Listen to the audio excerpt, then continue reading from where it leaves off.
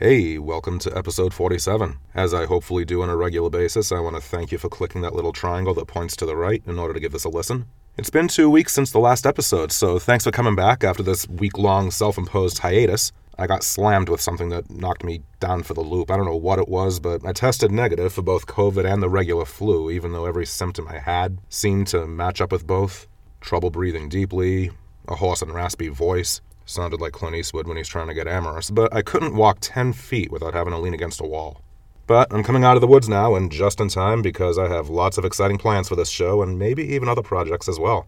I'll talk more about those when ideas are more solidified, but for now, let me just say that I missed doing this last week, so it's good to be recording again. Last episode, I served up my predictions for who would win at the annual Academy Awards. Since then, the Oscars have come and gone. Looking back at the list of winners, I'm fairly flabbergasted that this was my best year of predicting so far. And now's a good time to publicly thank my friend Chris from the podcast The Movie Psycho, who messaged me the following day with this to say: "Impressive predictions, my friend. There is one thing about last night's Oscars you didn't predict. Laughing emoji."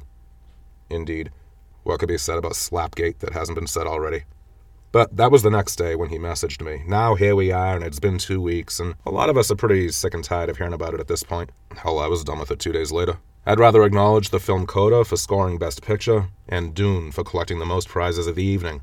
A whopping 6 total, mostly in the technical categories: Best Sound, Visual Effects, Editing, Cinematography, and Production Design. Hans Zimmer was not there to collect his prize for Dune's musical score, so the presenter, Jason Momoa, accepted on his behalf. But speaking of Chris, I'm really excited to be able to say that I had the pleasure of guesting on the Movie Psycho podcast not too long ago. He and I talked about the cult classic film The Princess Bride, so once that's released, check it out. I want to thank Chris once more for having me on. He came on episode 42 of this show when we talked about the 2006 film The Departed. Always a good time talking with him, so again, that's the Movie Psycho. Go give his show a listen. Anywho, this episode's going to be a little different from the ones you've heard over the past couple of months. It's not going to focus on any one particular movie, either recent or from the past. And by the way, notice I didn't say old, because as Lauren Bacall proclaimed to anyone who would listen, it's not an old movie if you haven't seen it. Like I do every episode, I had to work that quote in somehow. And hopefully this time around it wasn't too awkward of a spot to put it in. But no, rather than zeroing in on any one film title, instead, I'll be bringing on a special guest. His name is Brendan Manning. He's an independent filmmaker, and he's also an experienced extra. He can be seen a number of times as a servant in the pilot episode of the HBO series The Gilded Age, written and created by Julian Fellows of Downton Abbey fame. Brendan and I have known each other now for about 7 years, and I'll tell you how. He's a former student of mine. That's right, he took my film class back when he was in high school, and when he was in his final semester of his senior year, he and a friend of his, Zach, made a live-action short film together called A Legal Felony. He went on to major in communications at Fitchburg State University here in Massachusetts, and is now actively pursuing his dream of filmmaking. At the beginning of every Oscar season, I can always count on him to email me his Oscar predictions, and I send him mine as well. But I'll let him talk about all of this and more. I should clarify that our talk is pre-recorded, so once it wraps up, stick around because there'll still be a little bit more. I have the results of the weekly polls that I put out there on my socials, as well as the trivia questions segment and listener shoutouts. And of course, this week's trivia question and preview of next episode. All of that is coming your way, but first, let's bring Brendan on. So I give you the talented and intelligent Brendan Manning. Brendan, thank you. Thank you for taking the time out of your day to come on Silver Screeners, and it is a real privilege for me to be able to talk to you after all of these years. Having known you in the context that you and I have known each other all those years back, seeing what you've done since then, it's incredibly impressive. So I'm eager to hear all about it. Thank you. It was back 2016 is when I first was in film theory class, and just thinking back, it's been just so long. Like, so much has happened. Like, this is pre Moonlight La La Land Best Picture incident that we're talking. So it's been that long. And thank you again, because some exciting stuff has happened since then. Like I said, I got to partake in the HBO series The Gilded Age, and kind of the genesis of that was a few years ago. Just on a whim, I applied for and signed up on a couple of casting websites, most notably one called Boston Casting and Backstage.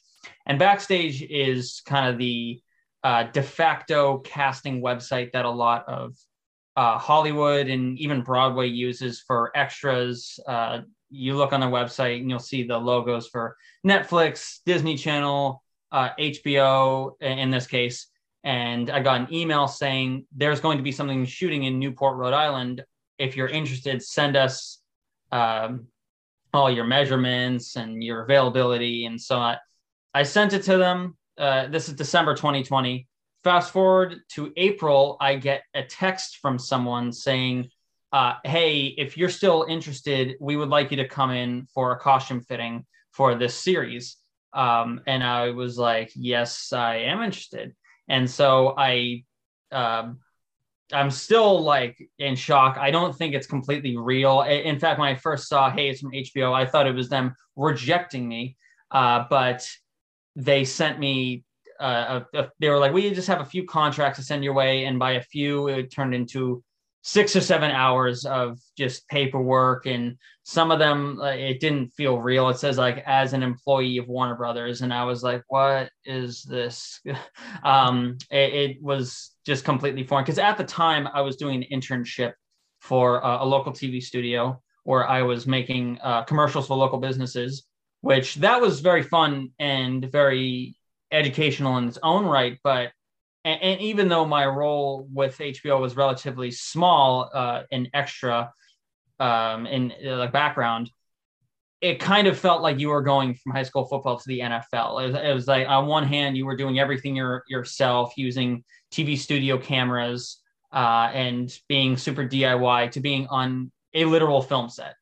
And I go in, I have the costume fitting, and I'm in this big warehouse where they have all these different outfits, and they're taking pictures, and they have me in these I've never like been in this sort of environment before. It was I hear people like arguing on the phone. There's millions of dollars on the line, and it was like this is just a completely foreign and exciting environment. And so then right after that, I get an email saying, we need you to quarantine. And this was a mass email.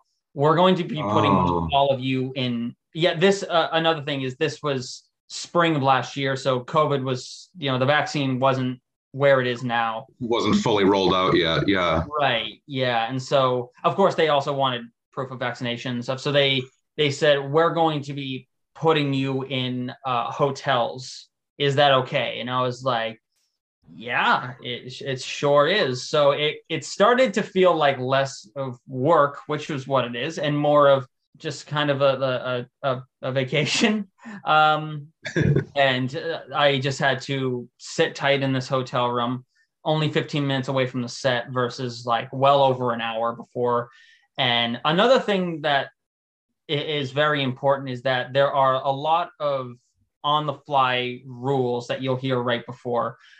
They would email you your call time a day at most, or at least even a few hours before you have to show up. So really, yeah, at least a couple of my times were 6 a.m. I didn't get the email for that till midnight because there's just so much that everyone has to do. And they also give you instructions, and you have to follow them down to a T. So if they say you have to wear long black socks, you better drive down to Walmart and get some, because you have to show up exactly as they expect you to. My character was called a footman, which, if you're not aware, it's kind of like an understudy of a butler. These old money houses, it was very prominent in the 1800s, would have dozens of footmen all around these big lavish estates that would do everything for the family. And that was my role. And one thing with them is that they're clean shaven. So that was the very first thing I did in the morning, was just make sure I was just completely clean shaven. I head down to the set about 15 minutes early because, it's one of those things where if you're early, you're on time. If you're on time, you're late. I showed up with somebody else, and the production assistant said to us, we appreciate you guys coming early, because it's better for them to have you and not need you than need you and not have you. So they put us all in like a tent, like a big wedding tent. We get our costumes on. They load us onto a bus and bring us to these. They filmed a lot in these authentic Newport like estates and these big mansions, and they put you in holding. And that's one thing about being an extra. The phrase "hurry up and wait" is very prevalent because 80 to 90% of your day is spent waiting. And so they put us all in an area called holding. In this case, it was just a sunroom that they weren't using in the scene.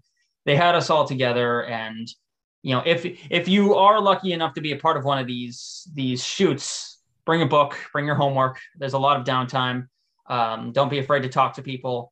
And a production assistant would call you in and say, okay, you, we need you in this scene. And my first scene was a dinner scene. And I was with 4 other footmen. At the very end, they added a 5th. So 5 footmen altogether.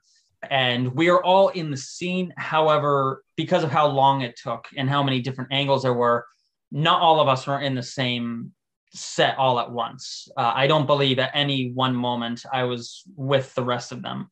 And that's when it hits you. It doesn't really hit you when you're filling out contracts, when you're staying in the hotels, when you're getting your costume on, when you're doing everything. Once you get onto the set, and in this case, it was blacked out windows, completely like insulated. There was smoke. It was very atmospheric. So in this case, it felt like you were just stepping into like something that wasn't real.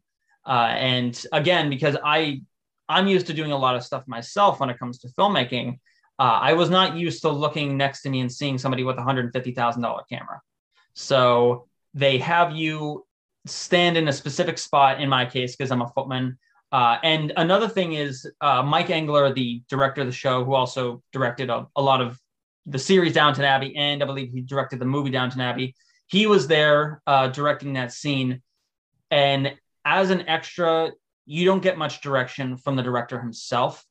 Most of your direction comes from the production assistants. Occasionally, he would ask me or somebody else, like, step into frame a little bit more, but not really much more than that. And the reason is that the director, he's the leader of the set. He is far too busy to be talking to dozens of extras, or in this case, a few extras, whereas he has to be concerned with how the lighting looks, how the main cast is doing, the cinematographer, probably fielding calls from investors and producers over in Hollywood. So I doubt he would have the time to like thoroughly go into it with me or any of the other extras. And it was fantastic seeing him work. He was a very professional, very motivated, and even for something like a dinner scene, which the series has plenty of, great series, by the way, he seemed just super invested in what the scene was. And again, yeah, most of your direction comes from the production assistants. So it would be something as like, okay, and they would give you your motivation for something as simple as standing there. They're the ones who are also super professional, and they bring the main cast in. And again, that's when it really hits you, because you're looking at this table full of people, and you recognize people who have worked in a Marvel movie, or in this case, I finally get to talk about it. Nathan Lane was in the series, and I looked over and I see there's Nathan Lane, and you know, it doesn't. I'm sorry. I just said, "Oh wow." Yeah. That was my kind of internal reaction, but at the same time, it doesn't hit you like a ton of bricks, and it's mainly because you're not allowed to talk to the main cast or crew for the same reasons. They're just far too busy memorizing lines, doing everything like that. It works on an only speak when spoken to sort of rule. So I did actually see people get spoken to for talking to the main cast. And occasionally they would come up to us and speak to us and say, how's your day going? And, you know, you have a little back and forth with it there, because, you know, you want to be friendly on set. That's how you get more opportunities is networking and everything. So, you know, in total in the series, I was probably, if you combine all the scenes that I was in, probably 2 full minutes versus 3 full days of work. But I was completely and utterly fine with that. The second day of shooting to this, as of right now, is the best filmmaking experience I've ever had. We shot for about 16 hours, and I could have gone probably 2 more hours, because it was you just look at everything that's happening, especially on a big budget series like that, like this. There were real horses pulling carriages. There was sets completely lit by candle or like torches at night. And Yeah, and another thing with it is that you become fast friends with, especially the people you're working with. Like I said, I was in a core group of four other guys, and we became very quick friends. So we all dressed exactly the same, and so there are times where the main cast like take pictures with us because we were always seen together, always like bantering with each other. The main cast will take pictures of you. The main cast did take pictures of us at times. Yeah, they were like, so "Oh, you guys get together." So hopefully those will show up on Instagram.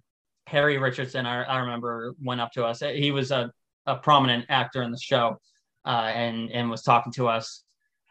And yeah, you just look at everything that's going on, and there are outdoor scenes that, for a scene that's just super quick in the show, it almost looks like just like a canvas painting of just how everything's composed. And they would have drones and even just stuff you don't think about. For instance, on the second day we shot in a mansion that was on the Newport coastline. There were boats like half a mile out, making sure that like regular people in boats or drones or anything wouldn't go onto set. So there's so much that goes into these productions. And like I said before, how everybody is like close and like talking to each other.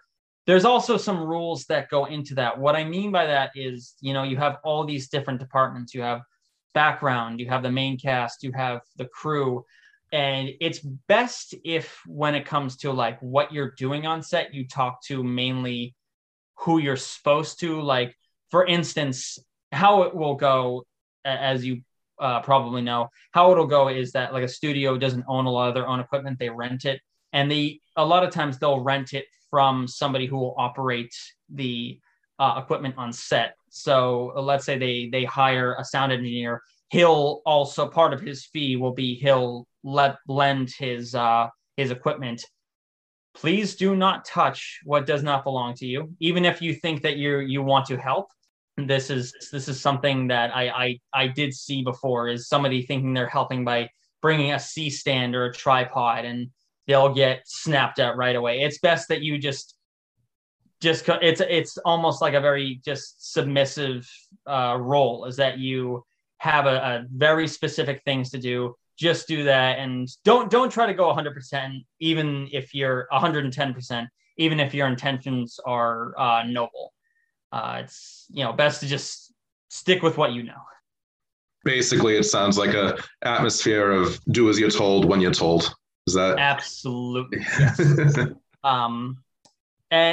But at the same time, it's not even like trying to bring down the crew, saying like, oh, they're not friendly. I talked to a lot of crew members. I saw people who had Irishman crew jackets on, or they were talking about how they worked on Once Upon a Time in Hollywood, and they would tell stories about that. And you realize that a lot of these people, even like the actors who are in these fancy costumes, they'll talk about how they have a test due in a couple days. So it's a very friendly environment. There are rules on a set where you actually have to an extent, get along with everybody, and you can't be rude. But even beyond that, it was a very friendly environment, very rigid environment, like I said, but a very friendly environment regardless. And you just see how hardworking everybody is. There was a time near the end of the day where they said, hey, we need a 20-foot tall, 30-foot wide green screen set up in 5 minutes. And the crew will be like, yeah, no problem. So they'll put it together. They'll like put everything inside. They'll bolt it and screw everything. And it was incredible. And again, this is hour 14 or 15 in the day. And it was just the work ethic that I saw on that set was, at least in terms of filmmaking, nothing that I've ever seen before. Well, you use the words friendly and rigid, and I would imagine that that's exactly what you need, especially if it's a multi-million-dollar production. Mm-hmm. You have all these balls that you're keeping up in the air, whether it's the director or the production team, whoever it is. I would just imagine that you would need to have that rigidity in order to have a well-oiled machine to put out there the best possible product you can, because as you said, with the investors and everything else, I mean, there's a lot on the line when you have that kind of you have a schedule to maintain, you have a cast, you have a crew to to see to it that they have what they need in order to be able to do their jobs well. So I'd imagine there's just a lot that goes into it. There absolutely is. There were 2 to 3 main production assistants assigned to my group, and the group was probably my footman and 10 other extras. But you also talk to tons and tons of other people, and they're able to answer any question that you have.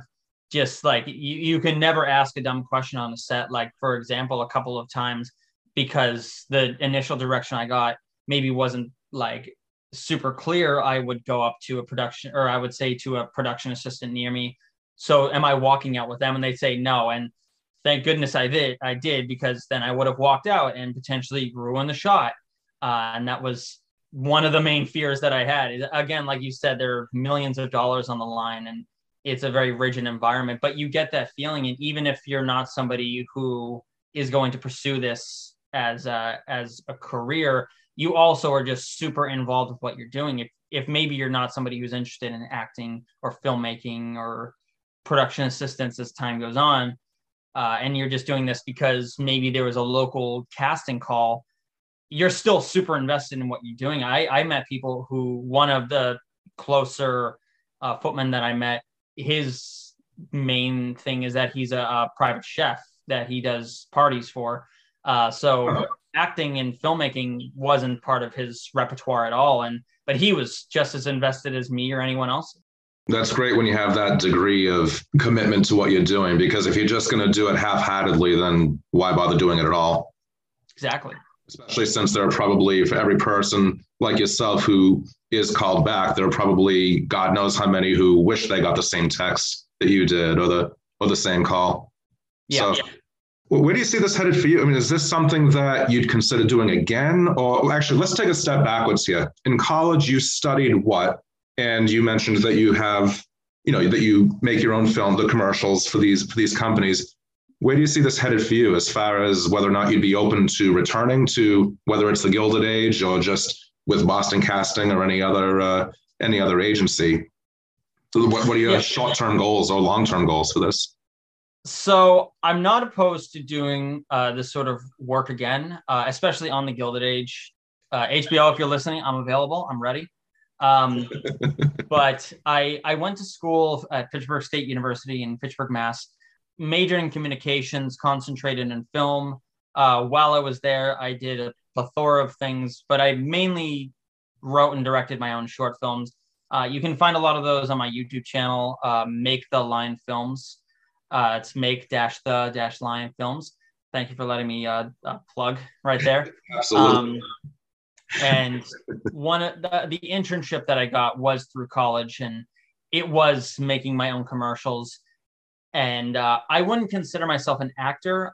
I am open to doing more roles. However, like the goal is to eventually direct full time. But for me, it was learning this new craft because it gets you on a film set. And like I said, there's no better teacher than being there and seeing everything. And it also, like, you then know what an actor would go through. There are a lot of examples that you'll hear on a main set of a director won't be an actor's director. And so they won't understand like the nuances and the struggles of being an actor. And I feel like it's something I in high school and in college a bit, I did theater for similar reasons, as I want to see what it's like to be an actor. So if a problem would eventually come on set, I would know how they're feeling and how I would deal with it. I remember that, you being involved in the theater society at the high school. I also remember your senior year, how you made, as your senior project, you made your own film. I don't know if you want to talk about that a little. Oh, absolutely. Yeah. In high school, they allow you to have a senior project where for your last quarter, I believe it is, you get to, instead of going to normal classes, you would work on a specific project. Some people would shadow a doctor if they want to go into the medical field. Some people would work at a veterinarian if they want to go into that field. And what I chose to do with my good friend, Zach, who is more than likely listening right now. Hello, Zach. Is that we wrote and directed our own short film called Illegal Felony. It can be found on the YouTube channel as well. he wrote it, I directed it, and that was another thing in theater is, I had now had a network of actors that I could borrow, and not even just actors, but crew members. I met people in it who did makeup, so I had people on set who were doing makeup for us, and you can almost take those things you would learn in theater and eventually use them on like a bigger set. Those fundamental rules and those goals of befriending people in theater and eventually offer to have them be in like short films, you could extend that to feature film work if you're doing smaller work and then you go into bigger budget, work. I'm reminded of how James Cameron used to make Roger Corman films, and when he was working on Titanic, he was talking to Roger Corman and said, I'm just doing exactly what I did with you, just with on a bigger scale. And that's how I was sort of feeling at the time. And when I do films now, that's how I feel now. Well, if it's okay with you, I would like to let anybody know who's listening that they can find you in the pilot episode of The Gilded Age at the following time markers. I wrote them down here. You can first be seen at 41 minutes and 10 seconds in, 41 minutes and 45 seconds in, 42 minutes and 32, 43 and 55, 46 and 32, and 47 and 30. So this is the scene when Bertha and her daughter, when they're introduced to Marion and Ada, as well as the scene when Larry and Van Ryan's son and another character, when they enter for dinner and they're saying, do we really have to play cinch? I'm afraid we have no choice but to play cinch. That's the question I have for you. Do you know what cinch is? I looked it up. I think it's like a card game or a board game, something like that. Something that died with the 1800s. I do want to thank you actually for giving those timestamps, because that is a question I may have or may not have been asked quite a few times. Because, feel free, whoever's listening, to watch the full episode, but it's a feature length episode. I think it clocks in at just under an hour and a half. So if you're looking to just have a Leo Once Upon a Time in Hollywood moment of snapping and looking at the TV, definitely save yourself some time with some timestamps there. But the show itself, like you said, I agree with you. That was a pretty good. I've not gone beyond the pilot episode, but it looks pretty promising, and it's been renewed for a season 2, hasn't it? It has, yes, and it's going to continue shooting in Newport and also in New York, where a majority of the show does take place in New York. I believe they shoot on, it's either the Warner Brothers or it's a Warner Brothers and Universal co-production. So I believe they shoot a lot of it on one of their backlots. So they have backlots in New York as well as out west. Yes, yeah. I mean, they're not as big, but I've seen some behind the scenes footage. I haven't personally been to any of the New York shoots. I was mostly just in Newport for the days that I was doing it, but it looks like they either constructed like a smaller scale set, because there are some wide shots I know that were expanded with CG. But you look at it and it's a very, very lavish, high production shoot. And I am eternally grateful to be given that opportunity. It was my first proper introduction to like the world of like Hollywood filmmaking. And to start off with something as big as like an HBO series was insane. And with a name like Julian Fellows attached to it, you're going to have a piece written that is going to deliver. Yes, absolutely. There are a lot of reliable seals of quality, and especially when you see the main cast. I think I saw some behind the scenes footage where Nathan Lane was saying like, throw a rock and you'll find a Tony winner or an Emmy winner. And you have a show with Cynthia Nixon, Christine Baranski, Nathan Lane himself, and just a wide cast of so many different actors tackling a very interesting subject matter that the Gilded Age of America, which I don't think has been in and of itself properly tackled in either feature films or television. I think a lot of the American television and film industry, at least as far as what I've seen, as far as mainstream stuff that takes a look at costume period pieces, we always tend to, I don't know if this is accurate or not, I mean, I don't know what you think, but we always seem to tend to stories from Europe, Jane Austen or Downton Abbey, or, probably because there's much more history there than there is here. But seeing the Gilded Age, seeing American history in the same vein as something like The Great Gatsby, for example, with old money versus new money, New York City, and just industrialism and all of that. It's interesting to have that kind of front and center, as opposed to our looking across the pond and stealing stories from from Europe. Yeah, a bulk of Disney's catalog for good 80 years there was mostly just Europe. I think you're absolutely right. When it comes to stories, period pieces in America, it almost seems like it just starts with the dawn of World War II. And maybe you'll get a Mel Gibson, The Patriot, or a Glory, or mainly like war films. But yeah, in terms of like historical films, outside of an occasional biopic, yeah, you don't get too much. A lot of the history tackles with the mid to late 20th century, World War II, especially Vietnam, just a lot of war films or films that deal with like the aftermath of big events. Yeah, it's something that's a big spectacle, something that has a lot of that dramatic not that there's not a dramatic thrust with these kinds of shows, but these kinds of shows are more deliberately paced, as opposed to being, these staged recreations of, real life battles or wars, something that actually has, something beyond the big visual spectacle. There's more nuance, as you said, there's more nuance, there's more subtlety. You have the chance to actually get involved in a character's long story arc, as opposed to knowing that there's a chance that, like in a war movie, they'll be killed off by the final reel. Yeah, exactly. And that's something I think is I liked about this show, is that they talk quite a bit about the Civil War, because this show takes place about 20 years or so after the Civil War, but it's in the 1880s, which there wasn't a major conflict until about 30 years later. So it's interesting that they took this era, which you don't see too much represented, and you don't hear about as much as like Civil War or World War One, just this period of time where there wasn't any sort of global, either financial or wartime reasons. And like I said, it was almost underrepresented in a sense. And I think the show does a very good way of representing it. It's very detailed and it seems very researched. Yeah, definitely. I think one thing that struck me in a good way about the pilot episode is that it did not reinvent or romanticize the history of the era. You have characters of color. You have the struggles that went along with, what happens when they enter the home of, the wealthy Caucasian old money. It explored themes like that you wouldn't have seen, I would imagine, 30, 40 years ago, at least not depicted in the same way.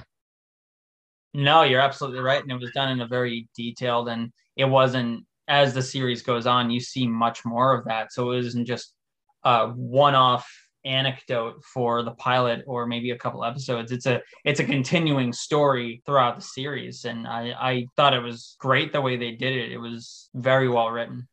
And when you have Audra McDonald appearing, then you have something that you're not going to be able to take your eyes off on screen. Absolutely. She's Fortunately, phenomenal. I was not on set with her at times. I think I heard rumors that there were, but maybe next time. So let's pivot towards your thoughts on the Academy Awards, which were, as of this recording, a week ago tonight. It's Sunday right now, Sunday, April 3rd. We've had a week to digest all of the nominees, all of the winners, some of the highlights from the ceremony, some of the lowlights. And I'm curious, did the awards, now in terms of the categories that saw the Oscars go to the recipients, did it turn out the way you were hoping? Overall, I would say it was a mostly satisfying night. I do a predictions list every year. I got about half of them correct. My favorite movie of the year was Dune, and I was very happy to see that it swept. To my knowledge, I don't believe a movie has swept the Oscars like it did since Mad Max Fury Road did back in 2016. Right. I haven't seen every Best Picture nominee just yet, but I will say just maybe this is a bias, but I'm happy that Coda won because it was a film that was made and produced in Gloucester, Massachusetts. So, it's solidifying the Massachusetts film industry that much more. There were the upsets that I had were mainly with minor technical ones. This year, costume design went to Cruella. I would have preferred if it went to Dune. Whereas other ones, like this year, editing went to Dune. I would have actually preferred if it went to Tick, Tick, Boom. I thought that the editing in that was superb. I thought it was very kinetic. And even other ones, like I was happy that Ariana DeBose won for Best Supporting Actress. I believe it's the first time that the same character has won in the same category twice, once for the original West Side Story and once for the remake. And her speech, in my opinion, was one of the best, if not the best of the night. Hers and the supporting actor for Coda, I'm blanking on his name. Oh, Troy Kotza. Kotza, yeah. Yeah, so like Ariana DeBose, in my opinion, had one of the best, if not that's the best speeches in the night. And the other was Troy Kotzer winning, which I also believe he's the second deaf person ever to win an Academy Award, the first being Marlee Matlin. His speech I thought was great. I thought there wasn't any sort of language barrier with the translation, and I thought he had definitely a lot to say. A lot of the other speeches you see are your standard thank you, mom, thank you, dad, thank you to the crew. But those were two, in my opinion, that stood out for the night. I think that's what a lot of Academy Award winners could learn a lot from, is that it is a show that is broadcast globally. And if they want people to continue to keep tuning in, make the speeches entertaining. When you go into this long litany of, and I understand why you would, but when you go into this long litany of names of agents and your management team and family and friends, it's all well and good. But if that's all you're going to say, then it's not going to capture the audience's attention. Make a joke. I always go back to what Kate Winslet did, saying, I'm not sure where you're sitting, Dad, but whistle or something so that I know where you are. And then all of a sudden you hear him whistling and she gives him a shout out.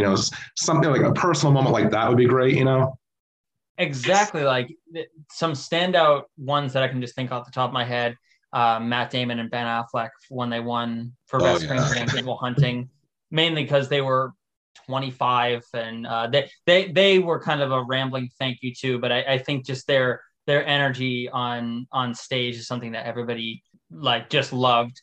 Roberto Benigni, for when he won for Life is Beautiful, he was doing flips as he was going on stage. And Colin Firth, I forget exactly what he said, but I remember his speech being funny. So yeah, like you said, you're not going to really capture the imaginations of viewers if you just say thank you, mom, thank you, dad. This is a great honor. Versus if you actually have something to say, or at the very least, if you don't have something to say, at least try to be entertaining. Yeah. I can remember at the Golden Globes, this is probably going back about 10, 15 years ago, Hugh Laurie won the Golden Globe for the series House. And when he was accepting his award, he said that he had so many people he wanted to thank that there would only be 3 lucky names he would mention. And he had everybody's names all folded up on all of these individual slips of paper in his pocket. And you can find this on YouTube. And he pulls out 3 pieces of paper one at a time and he reads them out. He reads off the names and he says, okay, I'd like to thank, one of them was his limo driver, I think. One of them was, I don't remember who the other 2 were, but he was very wry, very sarcastic, and he totally played up to the crowd and to an extent the TV audience as well. So you're getting your thank yous in, you're providing the entertainment factor. That's the magic combination that all too often some of the winners miss out on. It absolutely should be more encouraged. I'm also, since you brought up the Golden Globes, I'm reminded of Sacha Baron Cohen's when he won for the original Borat film. I do remember. There's not too much that I would be able to cite, but you can find it on YouTube. It is quite a memorable film, especially if you've quite a memorable speech, and if you've seen the film, then you'll know. Exactly. One thing that I wanted to bring up, and I would love to get your opinions on, is how the Academy has addressed that they want to pre-record the minor technical awards, and they would throughout the night sprinkle in these edited down speeches. They said it was in an effort to make more room for the songs, the musical numbers, and the speeches. However, at least in my opinion, those are some of the more standard and lesser memorable moments of the night. I wasn't a fan of it. I thought it was very clunky how they would just have a best editing speech and it would just be very chopped. I'm hoping that it will just come down to a one-off experiment this year. But the thing that confuses me the most is that they said it's in an effort to boost ratings, as the ratings have been rocky the last decade or so.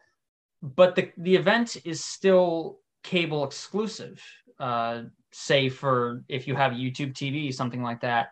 If they want to boost their ratings, I don't see why they wouldn't make it streamable. I'm reminded of the video game awards. The Game Awards completely destroyed the Oscars last year. Last year, the Oscars only averaged about 8 million viewers.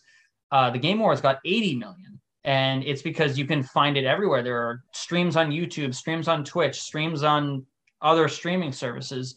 And it almost feels like the Academy is due for a modernization in that respect.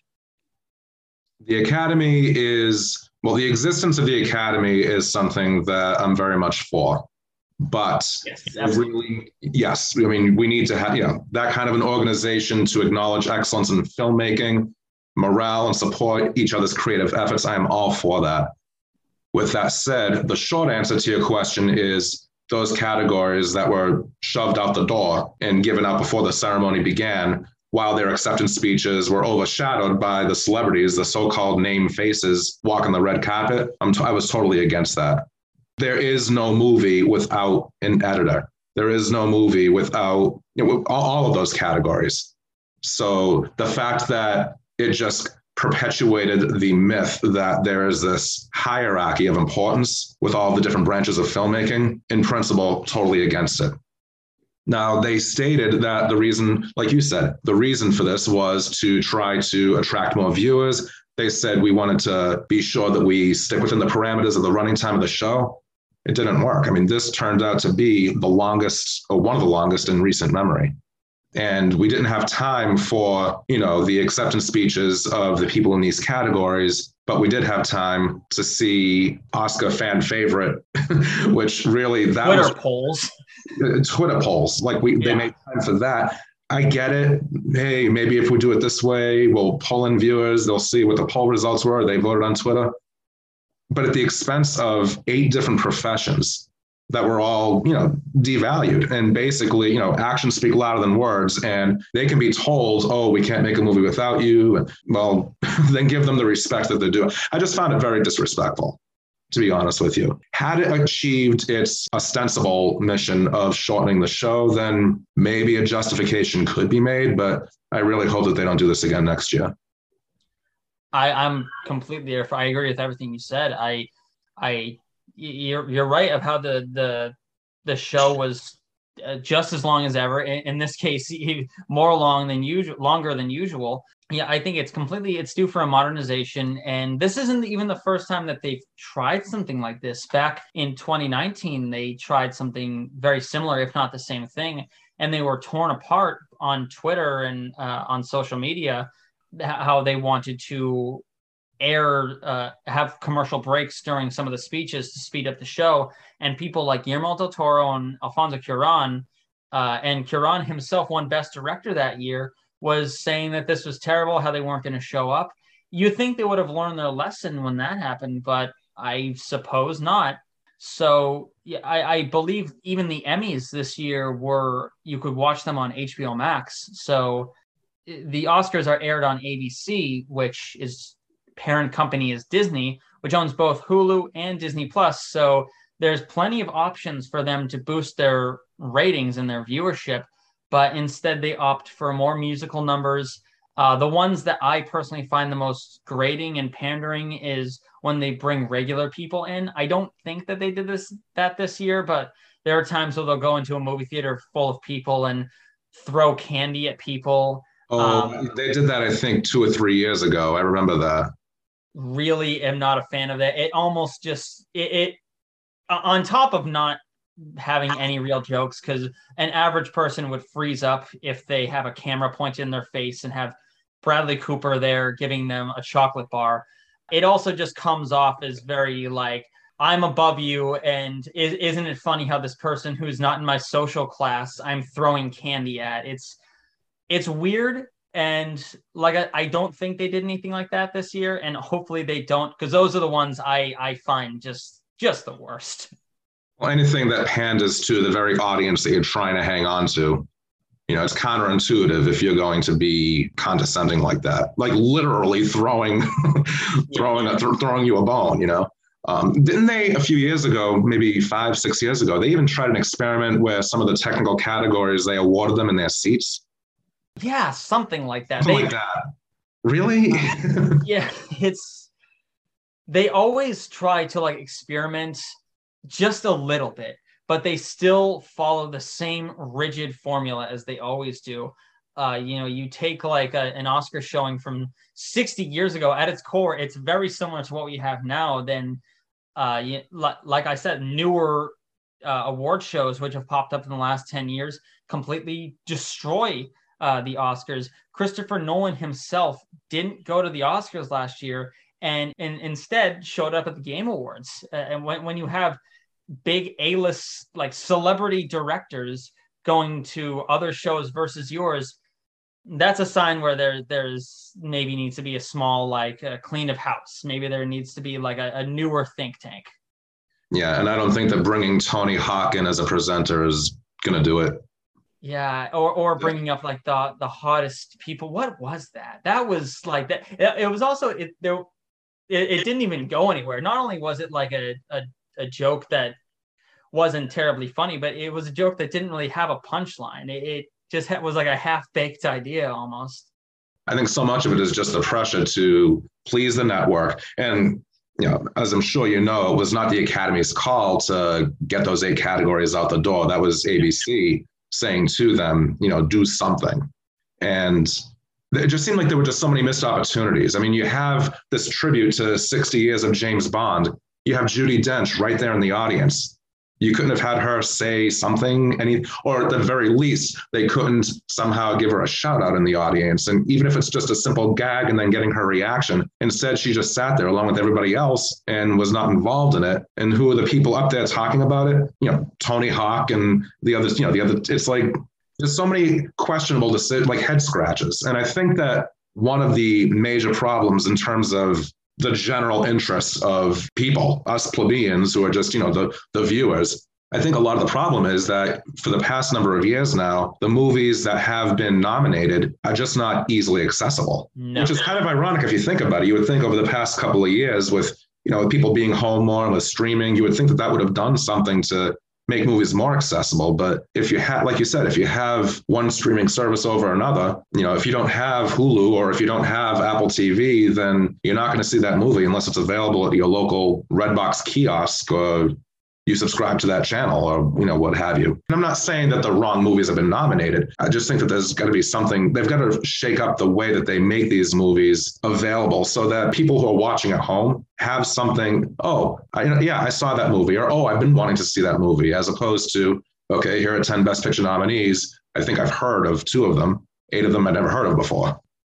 You're absolutely right. Sometimes it feels like homework almost. There are quite a few Oscar movies that I've seen over the years where I watched this just because it was nominated for a few categories and it didn't leave any lasting impression. And you're also correct in that it's not the easiest to find a lot of these films. Like, I didn't have Apple TV last year, and a movie that I always wanted to see was the animated film Wolfwalkers.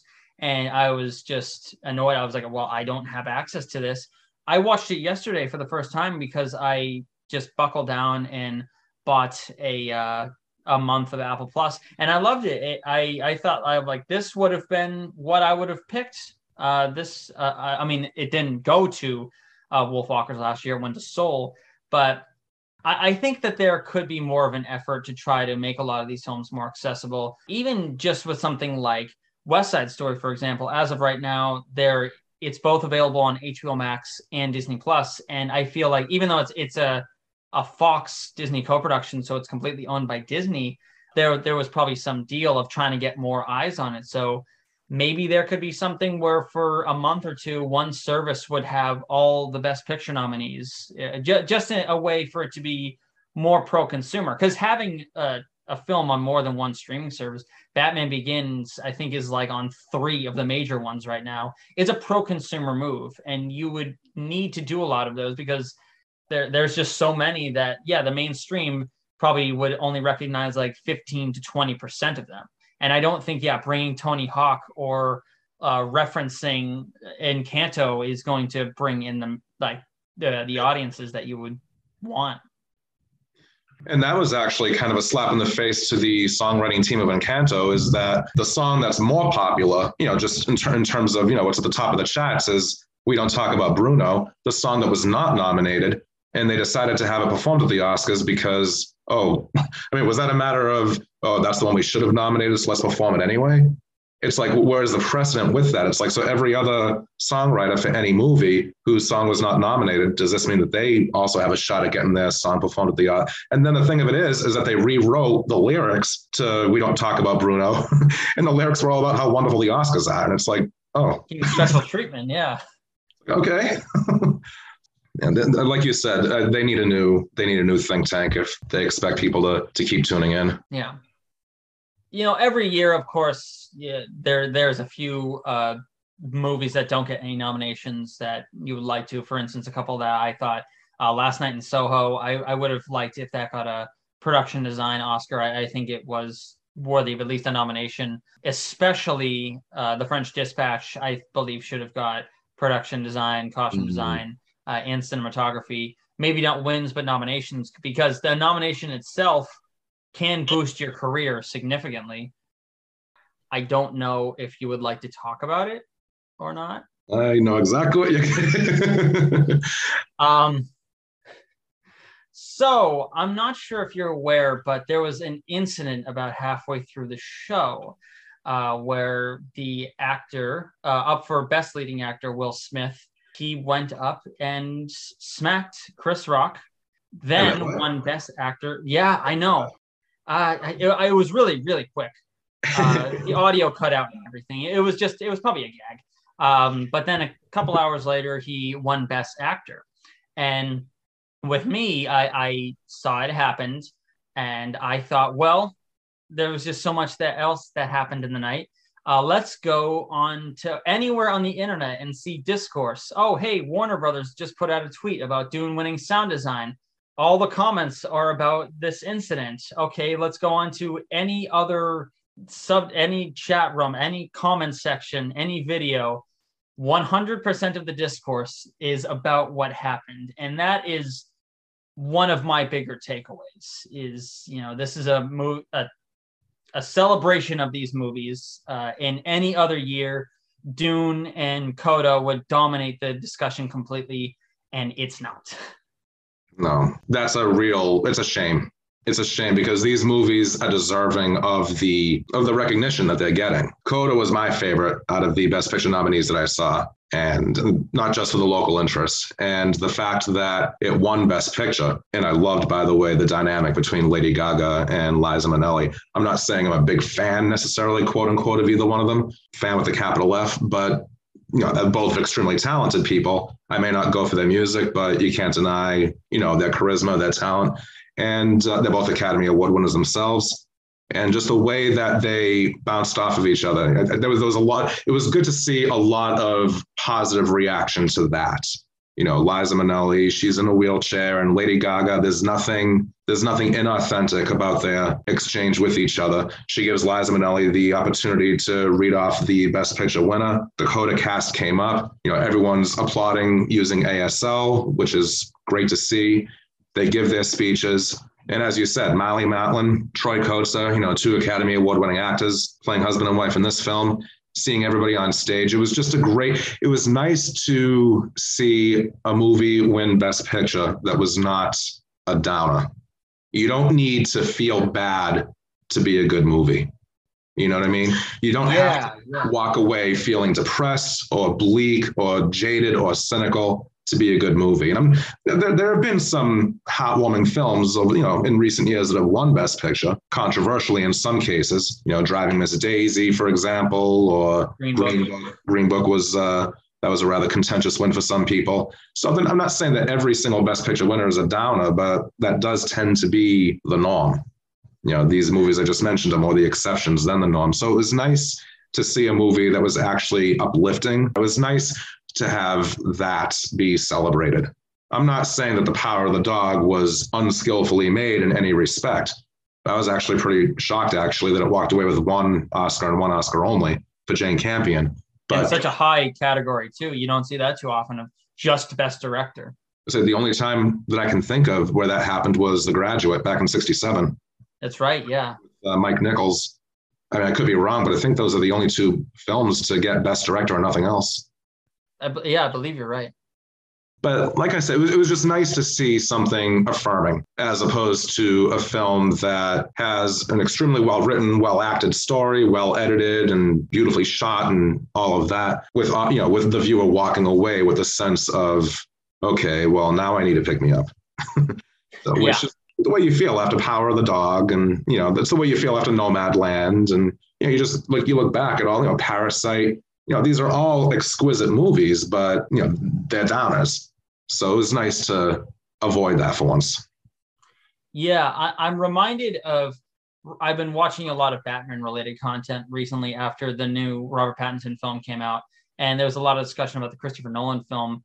And as you probably remember, in the wake of the Christopher Nolan films, there was a lot of self-serious superhero films that came out around that time. Man of Steel, the first Amazing Spider-Man, movies that tried to capture that gritty, dark, taking yourself very serious tone. And it didn't resonate with audiences the same way that the Nolan films did. And it almost feels like I just want to shake somebody and say, just because it's serious does not mean that automatically makes it good. You look at examples like the film Suicide Squad from 5-6 years ago, didn't really capture the hearts and minds of many, whereas you look at the new James Gunn film and it looks like it's way more beloved, way more well received, and it has a much lighter, goofier tone. So you're absolutely right in terms of just because something is serious doesn't exactly mean or is a downtrodden or it's super darker, grittier, means that it necessarily is better in a sense. Well, that's just it. And the thing of it is that Suicide Squad has more Academy Award wins than Nightmare Alley, than Don't Look Up, than a lot of this year's Best Picture nominees. And that was that Best Makeup, I think that was, right? Best Makeup, yeah. Let me rephrase, the Oscar-winning Suicide Squad, as I try to say without gritted teeth. I will say that there are a lot of movies that the Oscars brings to light. Despite what I was saying earlier about some of these films being homework, there are a lot of movies that I wouldn't have known otherwise without having watched the Oscars. Like I said, I haven't seen Coda yet, but I will be today. Not only because it won Best Picture and it not it's obligatory, it seems like a genuinely a great movie. Something I'm going to quickly touch upon is that there isn't a lot of modern representation in terms of short films. A lot of them those are probably the hardest to find of any documentary shorts, live action shorts, animated shorts. Routinely, I actually leave those out of when I'm doing my predictions list because I can just never find them. There are times where local theaters or maybe a chain will show them all in a feature-length runtime. But as far as getting them in front of modern audiences, say for the occasional one popping up on Netflix or maybe even YouTube, they're not the easiest to find. I understand maybe it's not the most profitable thing for a studio to be making all these different short films and campaigning for them, but I would if bigger streaming services, Netflix, HBO, put a little bit more emphasis on shorts, and especially around Oscar season. Well, a lot of times that's where some of the, I don't want to say the better talent, but a lot of times that's where a lot of untapped talent or unrecognized talent really can be found. Speaking of your Oscar predictions, that's one thing that I do look forward to every year. You email me every year with your Oscar predictions, And that's always a great thing to me, it's always, I get that email and, oh, it's Oscar season. Here we go. Yeah. No, you're one of the first people I show it to. I show it to Zach and to you, and it's all to like the people who I know, like know what they're talking about in terms of these sorts of things. Because you'll also send me yours and say like, this is why I think this one's going to win, or the publicity for this one. It's not just sending each other these lists. There's actual discourse in it. Exactly. And that's the kind of thing that I thrive on as well. Brendan, I want to thank you again for taking the time to talk with me today, to be on this show, and to share all of your thoughts on the Oscars, your experiences on the Gilded Age. And once again, the name of your YouTube channel? It's make-the-line films. The line is a filmmaking term for all you cinephiles out there. So that's where that comes from. And you'll find a collection of shorts on there with more to come. So it's an ongoing project. It's less of like a YouTuber sort of endeavor and more of just almost like a collection. So the uploading is a bit sporadic, but I do have more shorts on the back burner that will be coming out soon. And thank you for letting me plug that. Oh, absolutely. Absolutely. And definitely check that YouTube channel out because there is some great content on there. So looking forward to seeing more coming there. All right. Well, thanks again. And until next Oscar season, keep on screening. Thank you. Same to you. All right, that was the conversation that Brendan and I had together, and once more, you can check out his work on YouTube at Make the Line Films. And with that, let's pivot toward the poll results for this episode.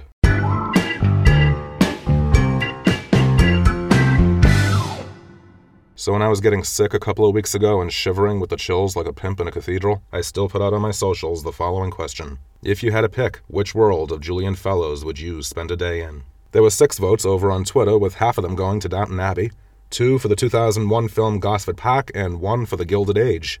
But on Facebook, Gilded Age did better with 4 votes, with Downton Abbey racking up 5. So that brings Downton Abbey as the top choice with a total of 7, Gilded Age in second place with 5, and Gosford Park trailing in third place with 2 votes. Thanks to everyone who played along, and keep your eyes open on my socials for the next poll. Just check out the Silver Screeners group on Facebook, or you can follow me on Twitter at FilmBuff1974, as well as Instagram at FrankMendoza1974. And if it's easier, you can always just shoot me a quick email, silverscreenerspod@gmail.com. And that brings us to the trivia segment. And to reiterate, it doesn't matter when you send in your answer. Doesn't matter what episode you're listening to, if it's farther back or if it's the most recent one. Answer any trivia question at any time, and you will get a movie-related meme with a personalized greeting and a shout-out in the next episode, no matter what. And no strings attached. If you have music you want to promote, a website, a podcast, a YouTube channel, a book, say the word, and you got it. And as I always want to be sure to confirm, I don't want to take the liberty of announcing both first and last names, just in case it makes anyone feel uncomfortable, which is why I always do first name and last initial. But if you say otherwise, then full names it is. So 2 weeks ago, right before the Oscars, the question was, who hosted the ceremony the most number of times? Bob Hope, Johnny Carson, or Billy Crystal? And the answer is Bob Hope, who hosted 18 times between 1940 and 1978, and that does include both radio and TV MC duties. Billy Crystal hosted the second highest number of times with 9, and Johnny Carson surprisingly only hosted 5. Just 5, I know, right?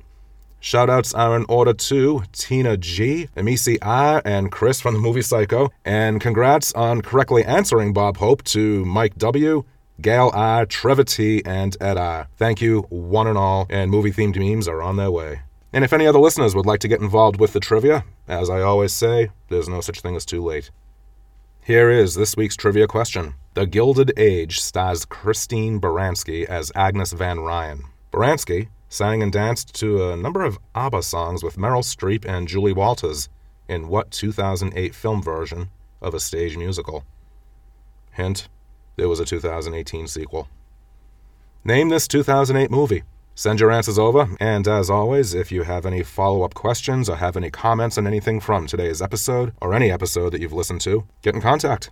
As for a preview of what's to come in the near future, there are more guests lined up to talk about different films, 2022 is a big year for anniversaries of the original release dates of some pretty heavy hitters, including, but not limited to, The Godfather, Blade Runner, Singin' in the Rain. How's that for a motley crew? Again, you'll find more info on my socials, so that's all in the planning stages. And that wraps up episode 47. Thank you as always for taking the time to listen. Be sure to hit that subscribe button if you haven't already, and I'd be eternal in your debt if you could just take a second to rate and or review this show on Apple, iTunes, Spotify, Good Pods, whatever platform you're listening to this on. It's always a help in terms of boosting the show's visibility, and I'm always happy to get honest feedback.